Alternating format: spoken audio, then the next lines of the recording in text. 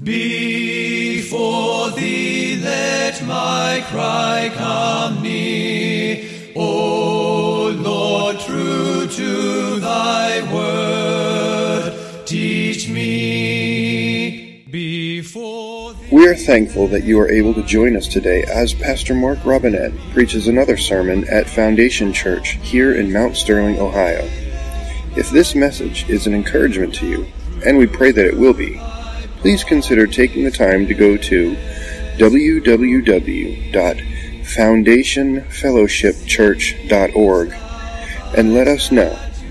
Thank you, and may the Lord richly bless you through His Word. Let my lips thy praise confess. Yea, of thy word my tongue would sing.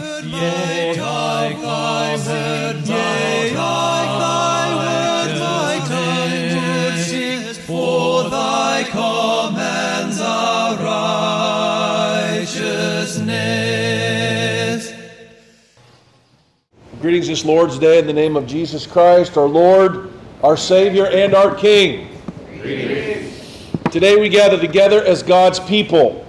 We are those into whose hands God has temporarily handed us the baton that we will pass on to future generations.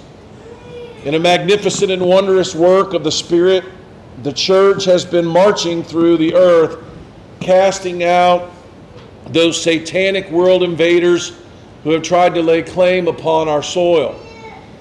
You and I hold the torch of her freedom for our brief moments in this vast story that God is telling. Today, may we understand who we are and what God is doing through us, even if we really can't conceive it. May this understanding give us great purpose in our lives and help us desire to be fitted together in unity for this great work. Everybody say unity. Unity. When David wrote Psalm 133, he spoke of the goodness that comes when we stand together at one. Many of you have this memorized. If you do, you can say it with me. Behold how good and how pleasant it is for brethren to dwell together in. It is like the precious ointment upon the head that ran down upon the beard, even Aaron's beard, that went down to the skirts of his garments, as the dew of Hermon and as the dew that descended upon the mountains of Zion. For there the Lord commanded the blessing, even life forevermore. God has called us together as one people, that we would be united in one purpose. Amen? Let us pray. Heavenly Father, we thank you for loving us, for giving us salvation, for giving us each other, for giving us work to do. Lord, we come before you as your people, needing our sins forgiven and knowing that you can forgive them and that you are forgiving them, Lord. Lord, we come before you longing to hear your voice, and we know that you will speak to us. We come hungering and thirsting after righteousness, knowing that today we will be filled. We pray, Lord, that you would change us by your words that are spoken here, that faith would come into our hearts, and that faith would come alive in us as we put to death the flesh that wars against you. In Christ's name we pray. And all the church said, Praise Father, Son, and Holy Ghost. Amen.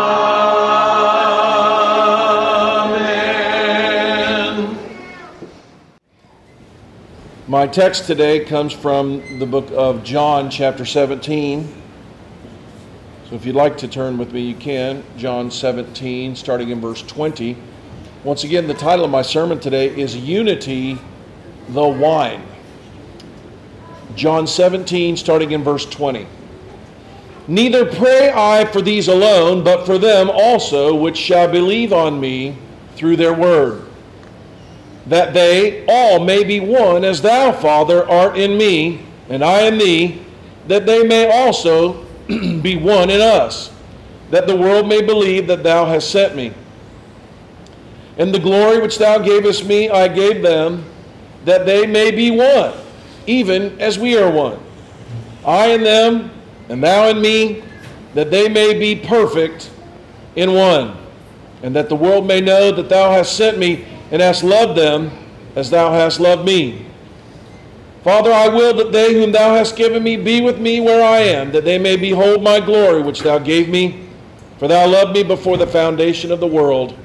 O righteous Father, the world hath not known thee, but I have known thee, and these have known that thou hast sent me, and I have declared unto them thy name, and will declare it. And the love therewith thou hast loved me may be in them, and I in them. Let us pray. Lord, I pray that you would help us today to see this beautiful truth from your word, that we would understand better who we are and the role that we play in history and in the destiny of the world, that we would see your mighty invisible hand made visible for us today for a few moments. In Christ's name we pray. Amen. Amen. You may be seated.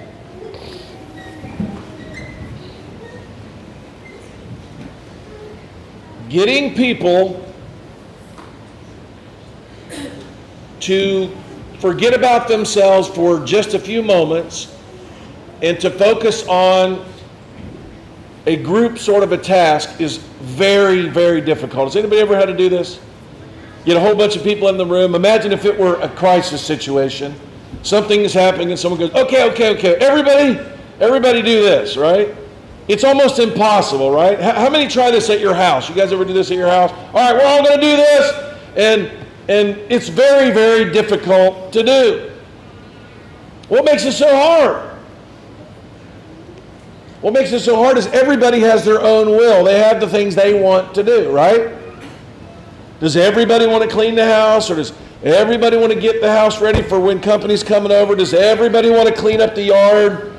Does everybody want to, fix up the church or whatever it is? It's hard to get people together to agree on what needs to be done, on how it needs to be done, on when it's going to be done. Have you guys ever been in a group of people, Derek, I bet you do this all the time, and it's like, okay, when can we get everybody together? And everybody gets out their calendars, right? Oh, I'm busy on this day, and I'm busy on this day, and I'm doing this, and you're like, oh, is it even possible? We have to spend a half hour trying to find out when we can get everybody together. How many know what I'm talking about? All right, you guys work in business, you see this out there in the world. It's difficult because everybody has their will. Everybody say, my will. Now, if you remember, Jesus prayed to the Father and he said, not my will. Everybody say, not my will. But mine. Okay? Unity is achieved when we do not my will, but the will of God. Okay? Now today, as we continue looking at the prayer of Jesus in John chapter 17, it's kind of a series within a series about prayer, election, unity, and the deity of Christ. And today, in part 3 of the prayer, we're going to talk about unity. All right? Unity, and I really like this. It sticks in my mind. I don't know where I get these little clever things from, but it's clever for me. Helps me remember. Unity is the wine. Remember we talked about how God wants us to be love vines, right? Vines that are growing love. So if love is the grape, Tim, unity is the wine. Unity is the wine, all right? So we start with love, but what is the purpose of love? What does love do? Love, the Bible tells us that we obey God's commands, right? When we obey God's commands, we're doing whose will? Everybody say, his will, and not ours, because we don't want to do that. So when we grow love in our hearts, love that obeys God's commands and has love, joy, peace, all the different fruit of the Spirit that grow, that brings about righteousness. This righteousness is the wine, or it brings the wine of unity. Okay, does that make sense to you guys? God lets love grow in us, the fruit of the Spirit grow in us for the purpose of unity. Okay? As we've discussed, this prayer occurred and was recorded by John after he took part in the Last Supper. He washed his disciples' feet and he told them how they were going to lead the kingdom into the next phase of it, right? They were going to live for a little while, but they were going to live for a little while to build a foundation to pass on to the next group of people. Really, if you think about it, it's an amazing thing. I was thinking about it up here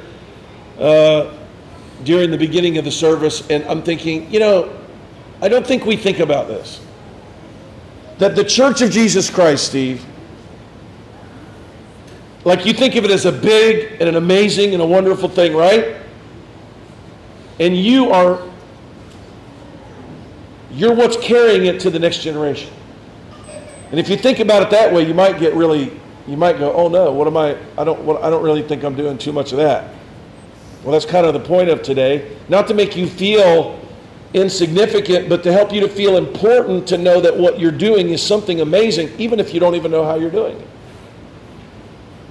The Church of Jesus Christ that will be here 100 years from now, will any of you be here? Not a one of us. Maybe some of these little babies will live to be 100 years old. How is it going to be here still? How will there still be people who love God, who love His Word, who carry on the great traditions of the Scriptures? How will it be? It's amazing to me. It's amazing how God even uses our, some of us live a long time, some of us don't, and in the little time that we do, we all sort of keep touching and keep holding up and keep carrying forward the church. To me, it's an amazing thing. Jesus taught His first followers that they were going to be servants first, that they were going to lead with love and humility. Love and humility bring unity like nothing else. If you want to cause strife, all you got to do is have some proud person and some uncaring person, and what are you going to have? Guys, if they locked the doors and wouldn't let us out, and they didn't give us any food, and they give us any water for about a week, how do you think it'd turn out? How do you think, if we think everybody be real nice to each other in here? If you ever do any historical research and you find out about these people that get trapped in these ice passages, or a plane crashes, or people are stranded at sea, how do they live? They live when everybody goes, all right, we got to all lay down our own will, and someone's going to have to ration the food or ration the water, and we're going to have to take turns figuring out what needs to be done, right? What do you eventually do? If anybody's going to live, what's everybody got to do? Everybody's got to say, yeah, I know I'm hungry. Yeah, I know I'm thirsty. Yes, I know I'm tired. Yes, everybody is. But in order for us to live, what do we got to do? We got to do what we got to do, right? Now, God had chosen these 12 very specifically, and then now there are only 11 of them. Judas had already gone on. They were going to be the workmanship that God had ordained before they were even born. Jesus prayed, as we talked about 2 weeks ago, for a few different things.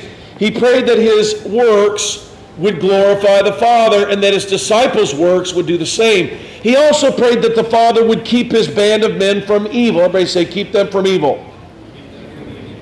And that He would make them holy in all manner of life. Now, there's this thing that goes on in Christ and in the church that should puzzle you, okay? Corinne, you're not going to go to heaven because of how good you are.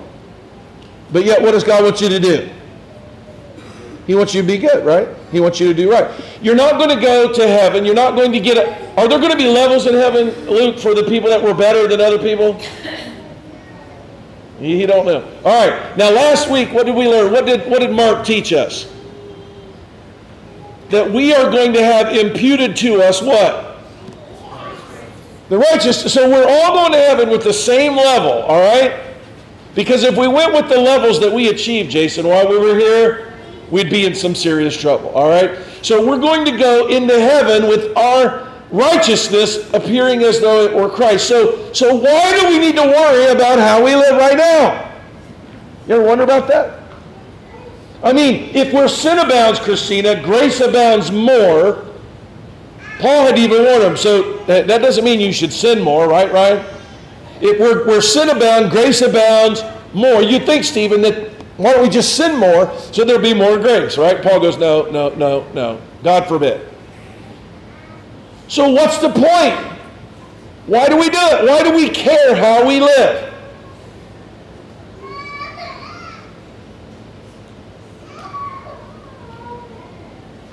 God, in this prayer that he's given us in John 17, he was praying that they would keep them in the holy manner of life and that he would make them one. Everybody say, make them one. Jesus prayed for unity. Now, Jesus prayed for what the church is going to have and what we need to have, right? Well, how do we get it? Luke, how do you get unity in your house? When everyone does whatever they want to do? When everybody's going, but I'm hungry, Dad, and I'm thirsty, Dad, and I don't want to go to sleep, and it's not time. How do you get it? You get unity by the people in your home doing your will, right? All right, it's bedtime. All right? Hey, we're going to do this. We're going to do this. Someone's got to be in charge, right? Now, that doesn't mean you're in charge 24 hours a day, 7 days a week, but imagine if Tanner was in charge of what everybody did. How do you think he'd go around the house? Right? Now, Tanner, but now if God, one day, when God makes Tanner a man, and he has a wife and he has children, who's going to be in charge in his house? He is. Patrick, right? But when he needs to get something done at his house, it has to be his will and not everybody else's. But Dad, we want to, but Dad.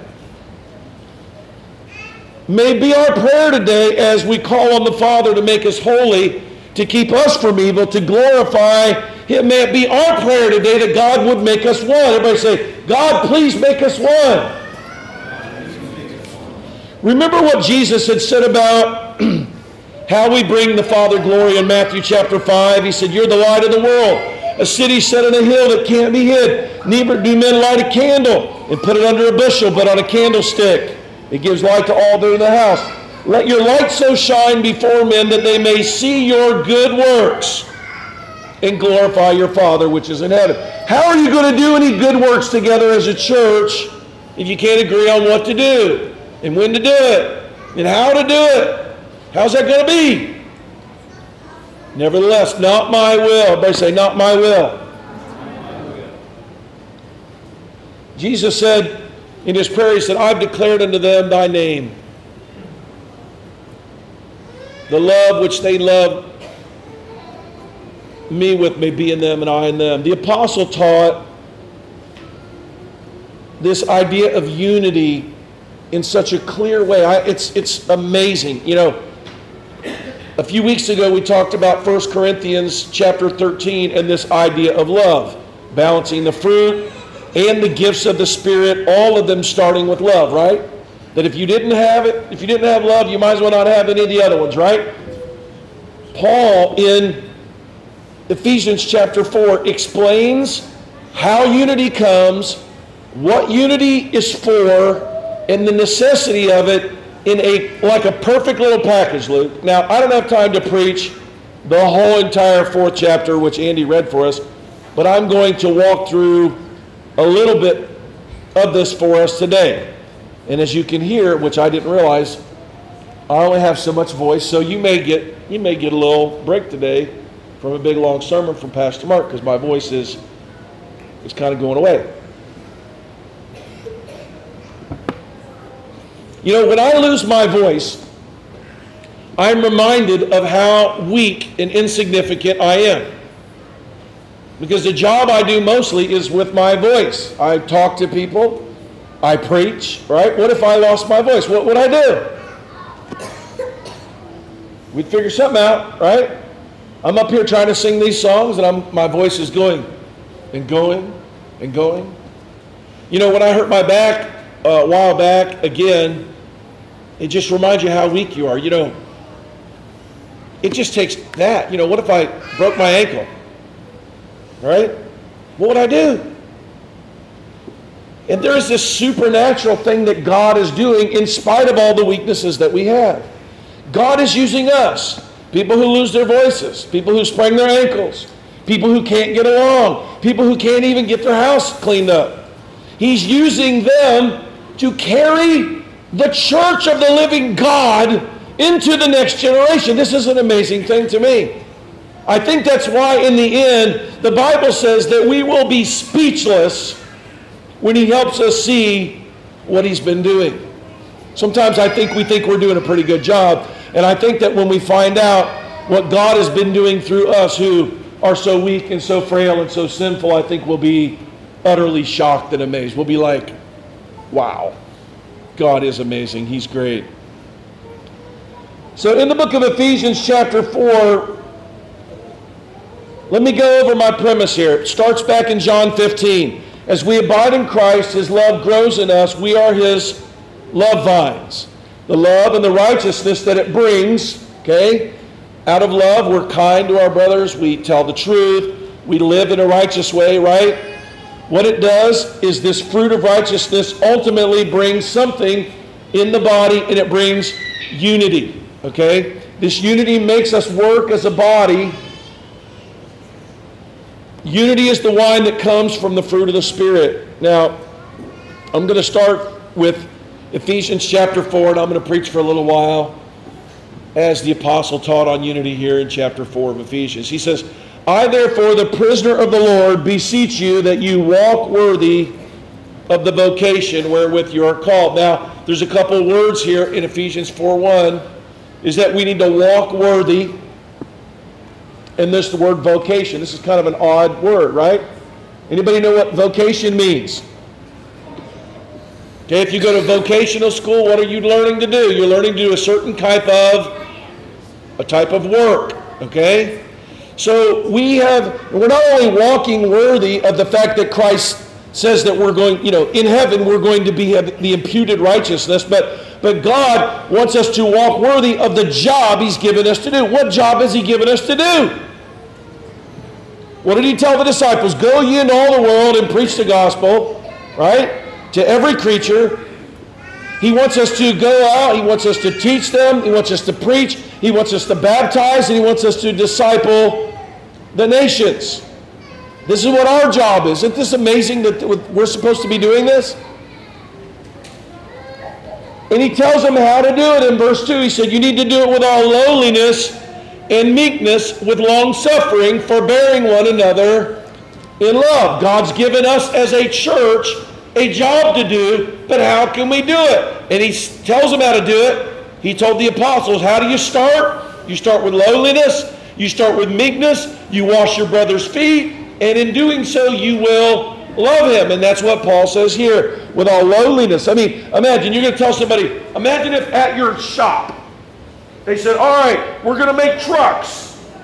And the first thing we're going to do is we're going to start with lowliness. You'd go, well, come on. Okay? First thing we're going to do is start with metal, right? Or a truck, or a welder, or a group of guys, or something. But you're not going to start with lowliness, right? God's called you to walk worthy of the work he's giving you to do, but the first thing is lowliness. So what does he mean? He's calling back to the time when Christ washed their feet, saying, all right, so what does lowliness mean? Lowliness means not my will, but thine be done. Who wants to wash anybody's feet? Since my wife's not here, I'll take advantage of the situation. I'm getting old, and I'm so old. I'm not even 50, but I feel like I'm about 70, right? And so I have trouble reaching my feet. And you have to do things, Heath, to your feet. You've got to deal with your feet. And so I'll try to get kids to come and help me with my feet. Andy, you're too skinny to have to worry about this. But when you're fat, you can't reach your feet. And someone's got to help you with your feet. And I call my kids in, Christine. I'm like, could someone please come in here and bring the clippers in here? And they're like, oh, Dad, that's disgusting. I'm like, I just got out of the bath. My feet are clean. We have this like big long brush with soap. I'm clean. I'm completely, Dad. Nobody wants to touch my feet like they're horrible or something, right? Nobody wants to do this. Not my will, but thine be done. Now, this is not about taking care of my feet. I'm going to try to lose some weight and take care of my own feet, all right? But the deal is that when Christ had them washed, when he washed the feet, He was showing them that there's a lowly way of dealing. There's a lowly thing where we don't want to do that. Nobody wants to get down and take somebody's dirty feet and wash them. Nobody wants to do that, right? But he says, how are we going to walk worthy of the vocation that he's called us at first? With lowliness and meekness and long-suffering. These are the three words that would apply to taking care of my feet, probably, right? Lowliness, meekness, long-suffering. Oh, it's terrible. I can't believe they're so gross and disgusting.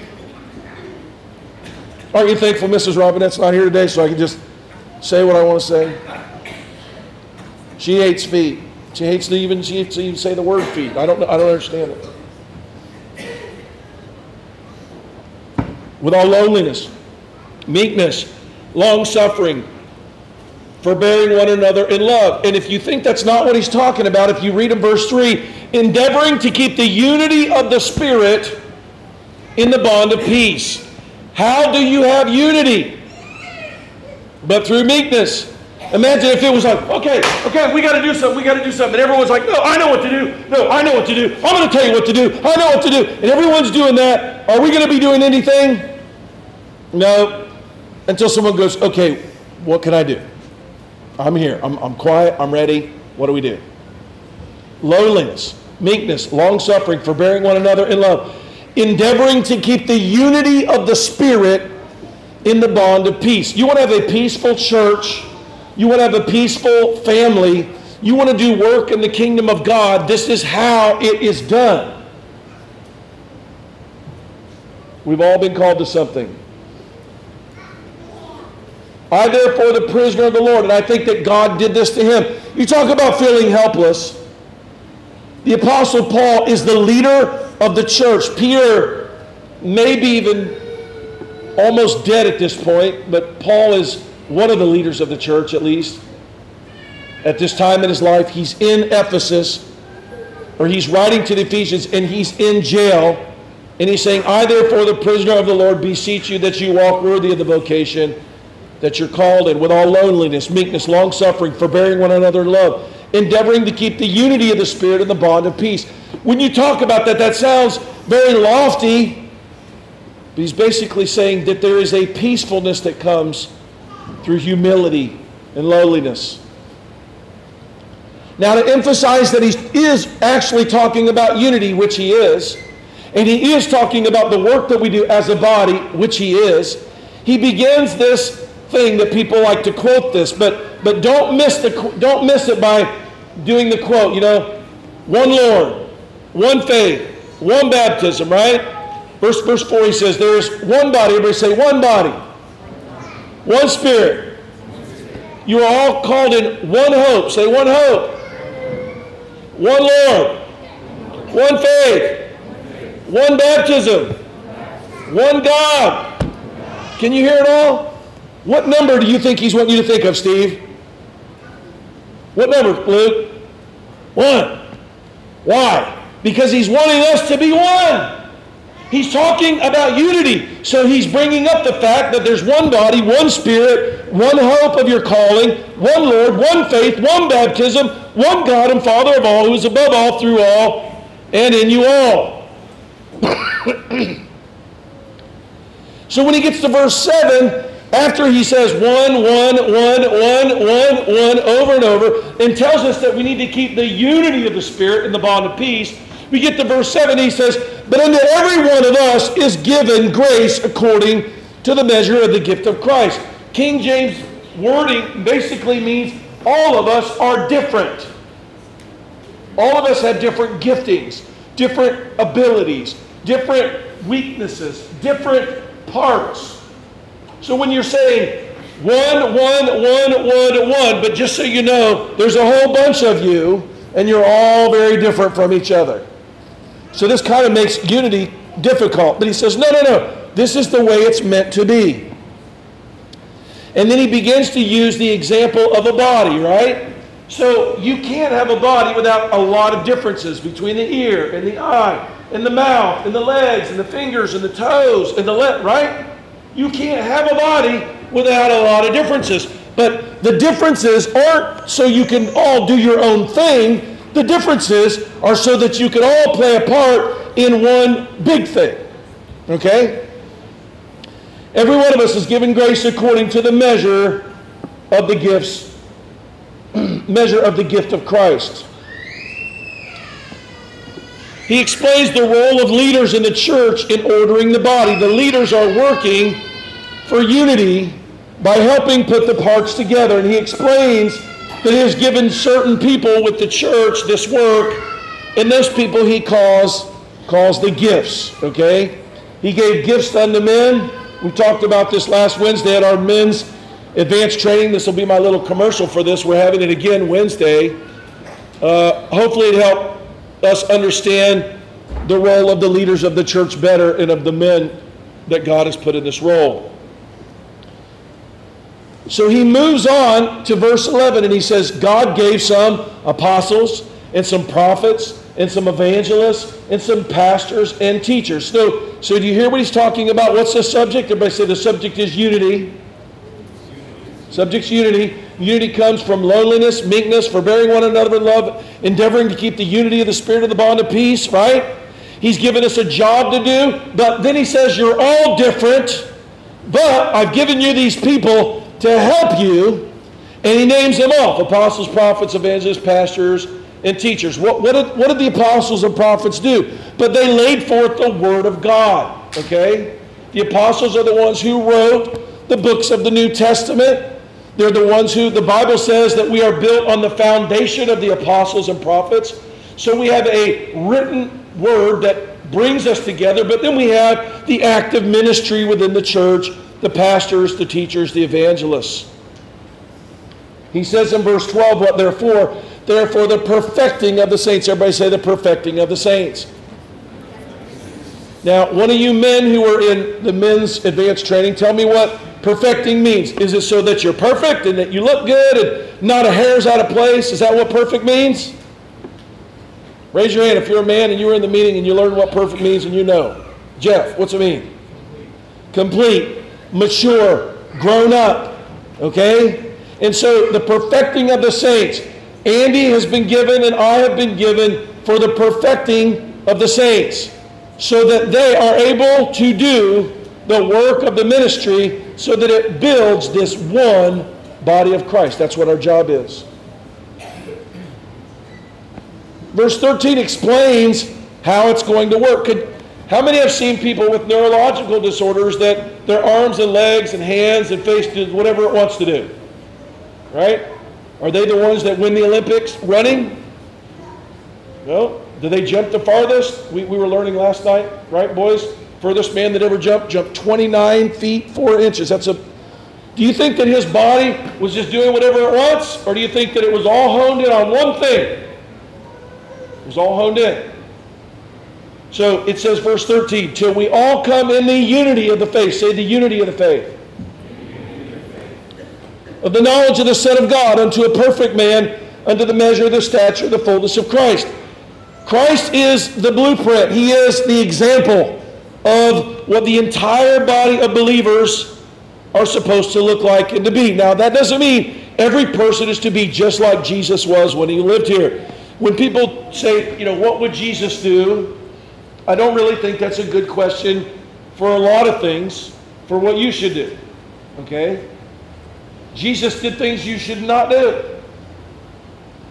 But he as a whole did something as a man that we as a body do together. Okay? It's not for all of us to be him. We're not all individual little Jesuses, as some people teach. But together as a body, as we lose our will, as we obey his word, and as we follow the leadership that God has given us, we are molded into the work of a body, the body of Christ, within where we have been given to work. Verse 14, that we henceforth are no more children, tossed to and fro, carried about with every wind of doctrine by the sleight of men, and cunning craftiness whereby they lie in wait to deceive. And he begins to talk about this righteous living that we were talking about. So what's the point of our righteousness? Is it to earn us favor with God? Or is it to provide us unity to work? What is it? give us unity to work. We've already got Christ's righteousness. We're already going to heaven. We've already been credited for it. All the sins that you haven't committed yet, this is amazing to me, Jason. All the sins that you're going to commit tomorrow and next year and 5 years from now have already been forgiven and are under the blood of Jesus Christ. So why worry about your righteousness? Worry about your righteousness because God has something for you to do. He's given us a job to do. How many want to do the work of God? I do. That's what Christians do. They do the work of God. They carry the church. They bring it to the world. They manifest God in the earth. That's what we do. He explains it in verse 16. There's no way I can go through all this. But he says it in verse 16. The whole body is fitly joined together. And it is compacted by that which every joint supplies.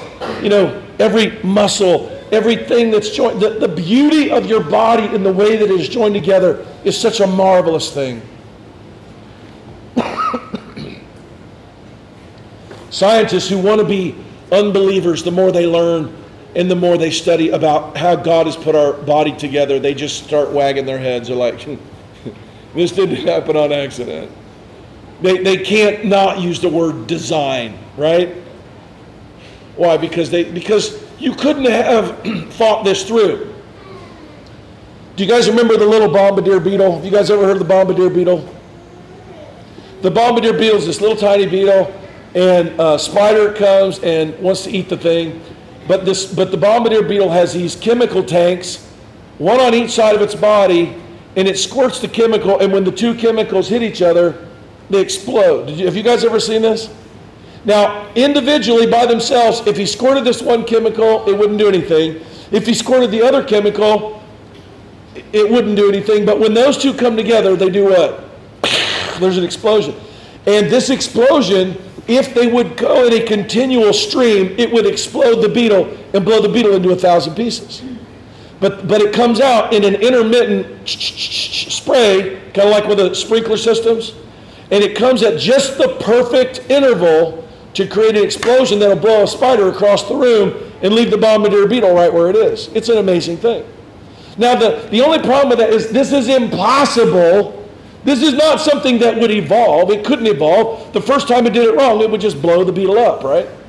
Anyway, but the body is fitly joined together. It's compacted by that which every joint supplies, according to the effectual working of the measure of every part, maketh increase to the body and to the edifying of itself in love. Now, this is very complicating, but it basically says that Steve is different, and Tim is different, and Jonathan is different, and Jason is different, and I'm different. But what God does when we lose our will to say that we are going to do what we want to do, and we decide to obey God's word, and when we're kind and loving and forgiving to one another, and we're lowly and forbearing, that what happens is all of a sudden we start to become an invincible unit.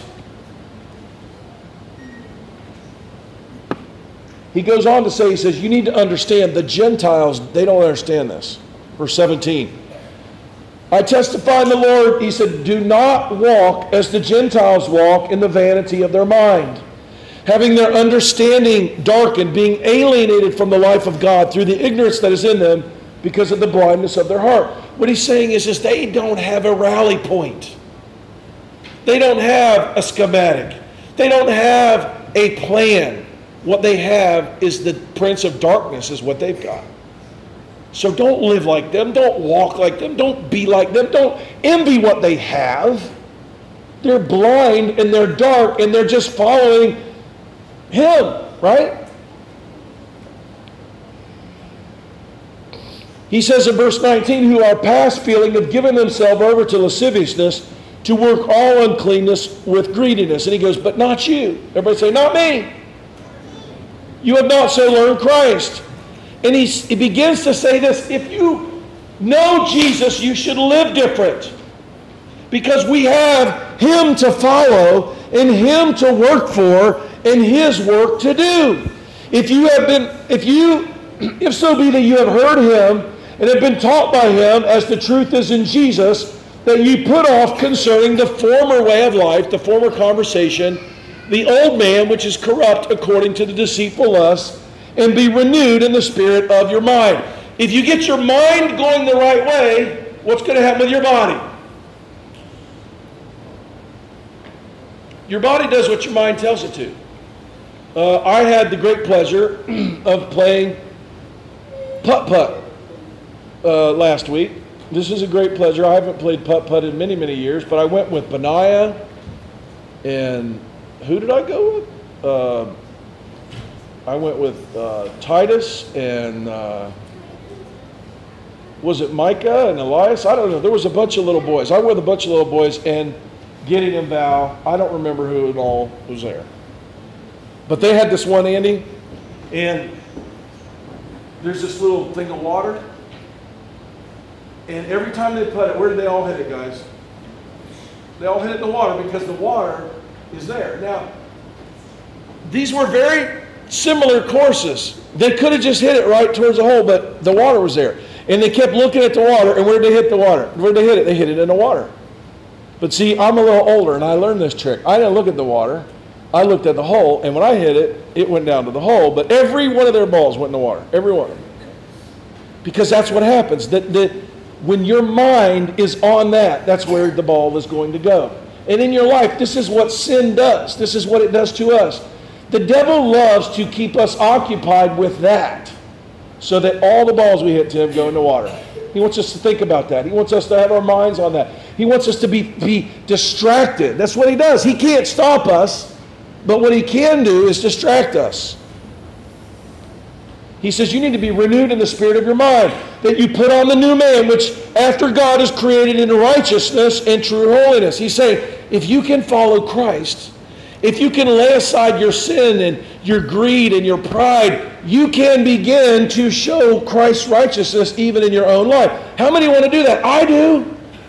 Now, it's not going to earn me anything with God. I'm not going to get saved because of it. I'm not going to a better place in heaven, but I'm going to be able to work with the people of God, and we're going to be able to do something wonderful for God. How many of you want to be a part of the great story that God is telling?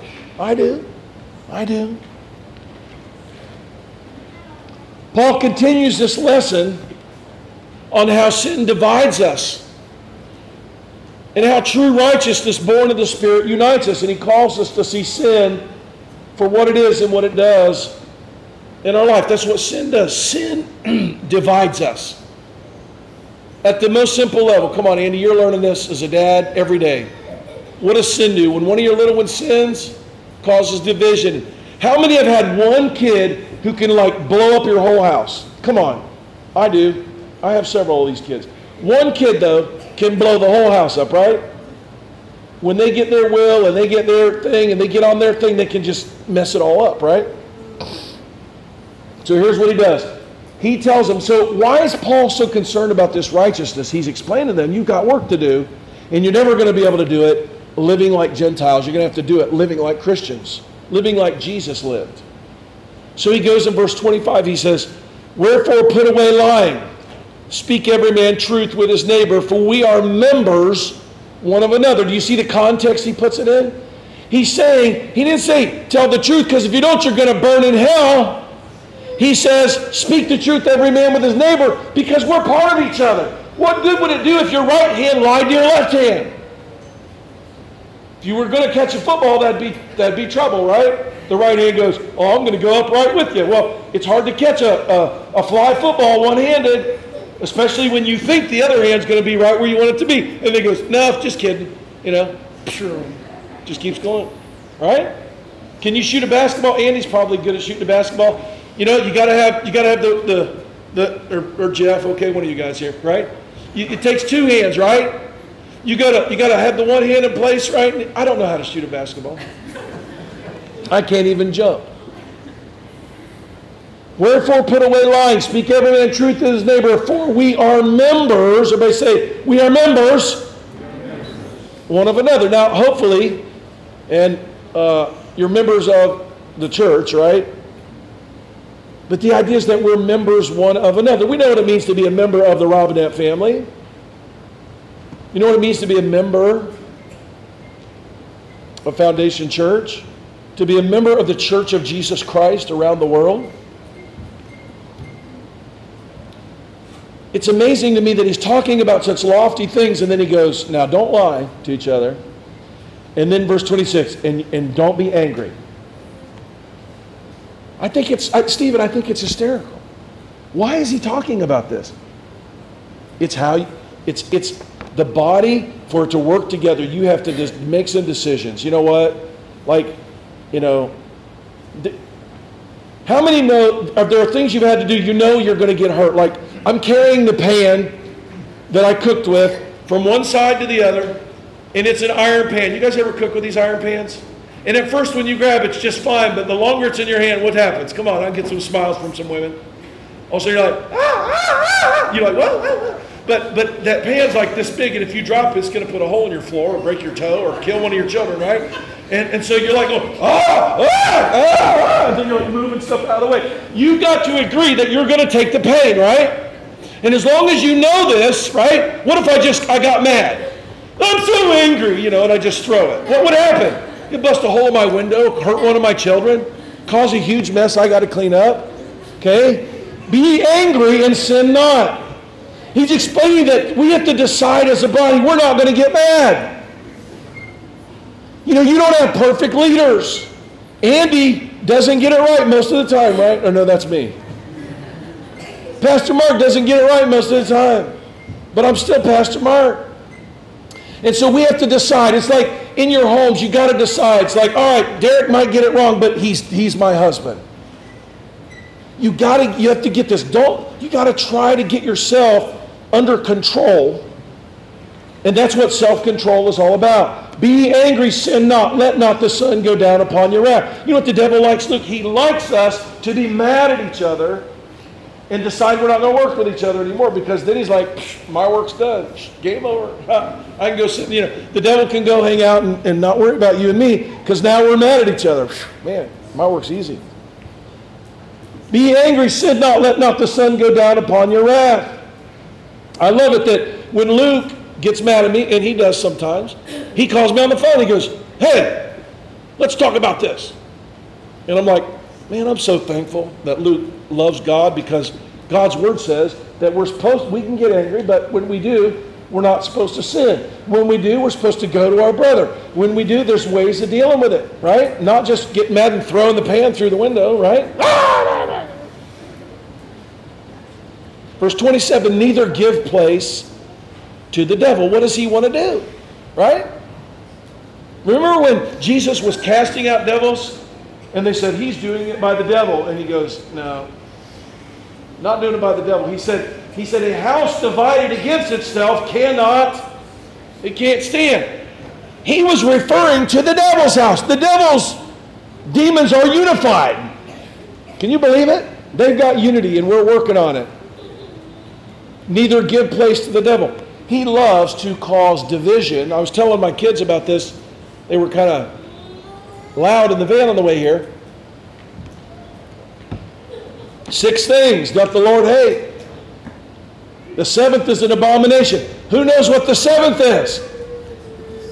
Might not be able to name all 6. Can you name number 7? You can do it, Luke? What is it?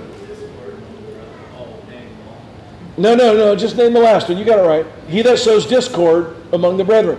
You see, and it's amazing to me that's an abomination more than the others. Do you read the other 6? Feet swift to innocent blood. I mean, that's pretty bad. I would think that would be worse than people that go, did you know that Sister Susie didn't like your new haircut? Can you believe that Sister so-and-so, she missed church and all she had was a little tiny headache, but mine's worse than hers? The devil loves to do, you know what? So-and-so likes so-and-so more than they like me. I mean, really? That's what the devil does. The Bible says he's the accuser of the brethren. He goes up and he says in the ear of Hannah, he goes, Hannah, did you know what? Your sister Corinne thinks she's just a better piano player than you are, And I say that because wasn't that a beautiful piece you played today? The devil loves to tell you things that other people think He loves to give you reason to be angry with them. He loves to give you reason to not forgive them because that opens the door for him. Everybody say, I want to shut the door to the devil. Yeah. What's this all about? What's this righteousness about? What's this non-anger about? What is it all about? Not earning us heaven, but what is it doing? It contributes to the work that we have to do. If we cannot do these things, we're not going to be able to work together in the kingdom of God. We're not going to be able to be a church. Isn't it amazing that this church, we've gone through so much together, but yet it takes this much to get us afoul with each other. Isn't that funny? I mean, I don't even want to list what we've gone through. Now, if it's that hard for us, how in the world are we ever going to do anything as the Church of Jesus Christ in the world? It's almost impossible, right? Everybody say, I want unity to start with me. I want to stop being angry and sinning. I want to be forbearing. I want to be lowly. I want to be meek. I want to be this not because I want to be the best person in the church. I want to do it because there's work to be done. Amen? He even gets down to stealing. I think this is so funny. Let him that stole steal no more. Rather let him labor, working with his hands the thing which is good, that he may have to give to him that needeth. He gets about what the words you say. Let no corrupt communication proceed out of your mouth, but that which is good to the use of edifying, that it may minister grace to the hearers. How many of you, the words that come out of your mouth are ministering grace to the hearers?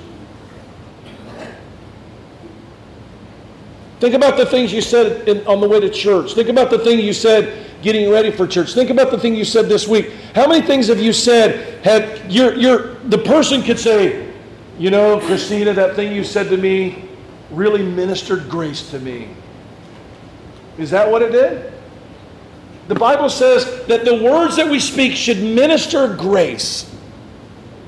How many have called somebody on the phone this week and said, you know what, brother, I just love you. I appreciate you. Sister, thank you for that. Thank you for what you do. You know, we can use our mouths for these things. Amen?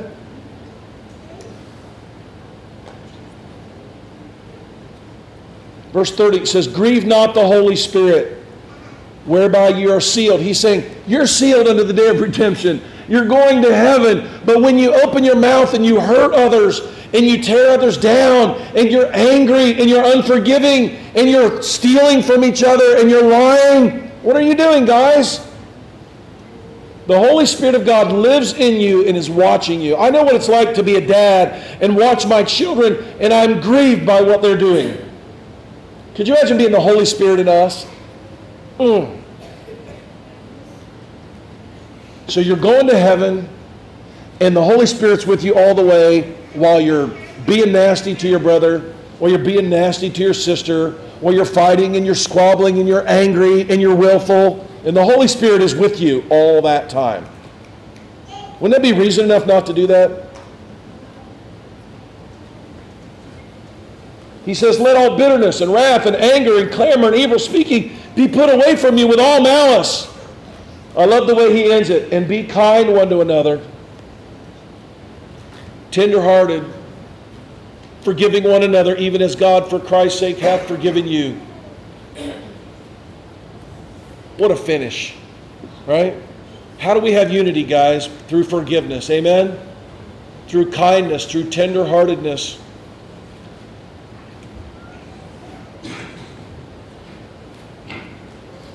Tenderheartedness, I think it's a gift.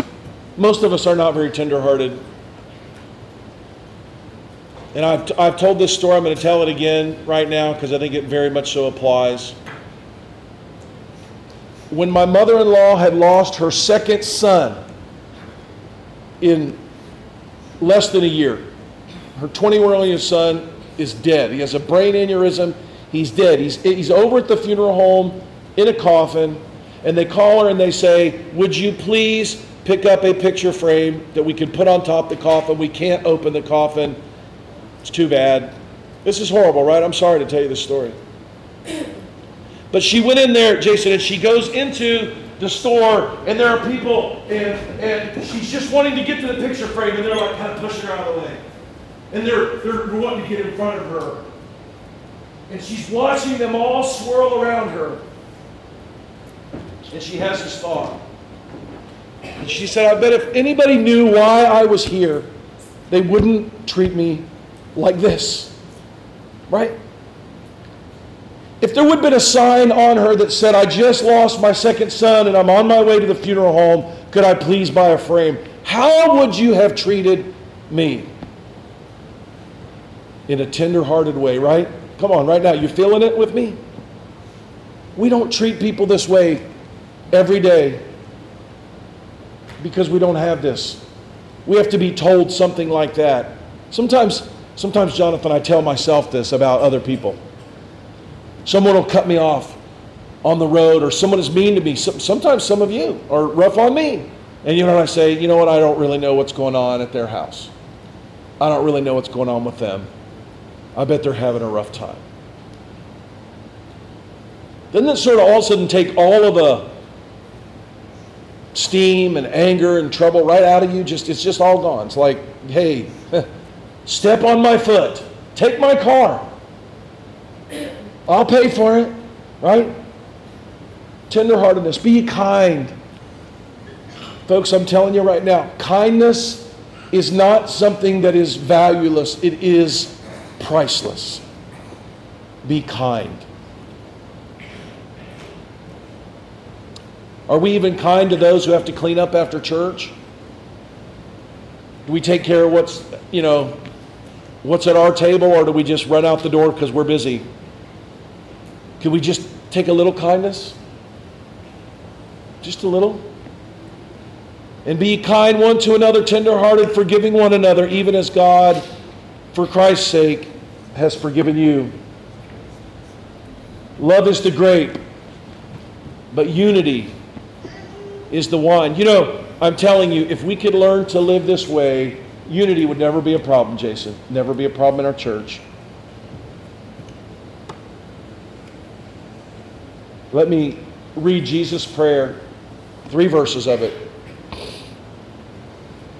O Father, may they all be one, as thou, Father, art in me, and I in thee, that they may be one in us, that the world may believe that thou hast sent me, and the glory which thou gavest me I have given them, that they may be one, even as we are one. I in them, thou in me, that they may be made perfect in one, and that the world may know that thou hast sent me, and hast loved them, and thou hast loved me. How many want righteousness that brings unity in the body of Christ? I do. I do. Everybody say, unity is the wine. May it be our prayer today. Let us pray. Lord, sometimes I just think we don't know. We get very busy and very willful, and we don't realize how bad off we are. We complain, we accuse, we are petty. Oh, but make us one today. Help us to love each other, to be kind one to another, tender-hearted, forgiving one another, even as God, for Christ's sake, hath forgiven us. Make kindness and tenderheartedness and forgiving be the marks of this church. Not that we're family integrated, or that we have lots of kids, or that we don't send our kids to the public school. May it be that we're kind and we're loving and we're tenderhearted, that we forgive one another, that we give not place to the devil, that we're not angry with each other, that we don't hear the accusations of the devil, that we cast him out of our assembly by shutting his mouth as we shut our ears to his accusations. Help us, Lord, to have unity and to love each other. In Jesus' name we pray. Amen. All the earth sing to the Lord, and make us Hello, this is Pastor Mark Robinette of Foundation Church. Thank you for taking the opportunity to listen to our audio sermons. We would love to hear from you if you have any comments, questions, or just to let us know how they served you. Go to our website, www.foundationfellowshipchurch.org, and send us a note. Thank you, and it's a pleasure to serve you.